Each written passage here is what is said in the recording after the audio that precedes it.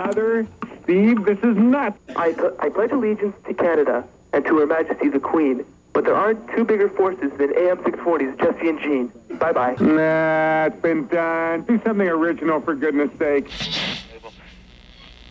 On CFRB 1010, we're talking about the lunar effect and discussing whether there is any lunar effect. This is Ryan. Once I was calling, like, saying the names of all the people I know. Once I said things like Jesse and Jean rules, and actually one thing that's really cool is Jesse and Jean rule. Okay, Ryan. The real Emerson Fittipaldi.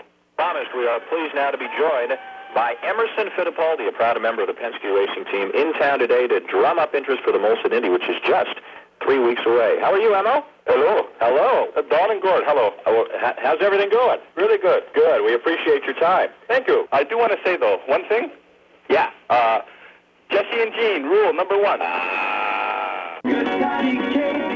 Who is this? It's Jen. Is your strawberry alarm clock? Wait. Oh, what's that? I was going to say something. I used to listen to this other station. It was Jesse and Jean on AM 640.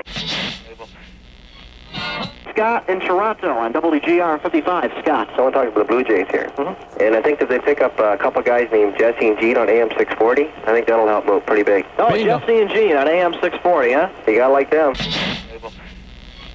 Thanks, Heather. Okay. Bye-bye. I love Jesse and Jean. Oh, good for you. Right. Stupid contest. Are you aware of this contest?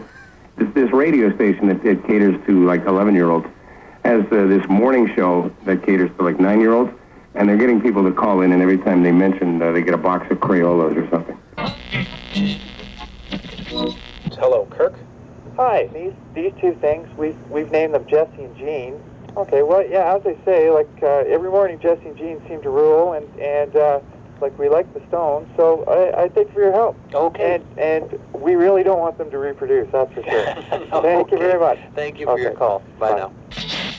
You've got the most fun in the morning show. Got the best music on the radio.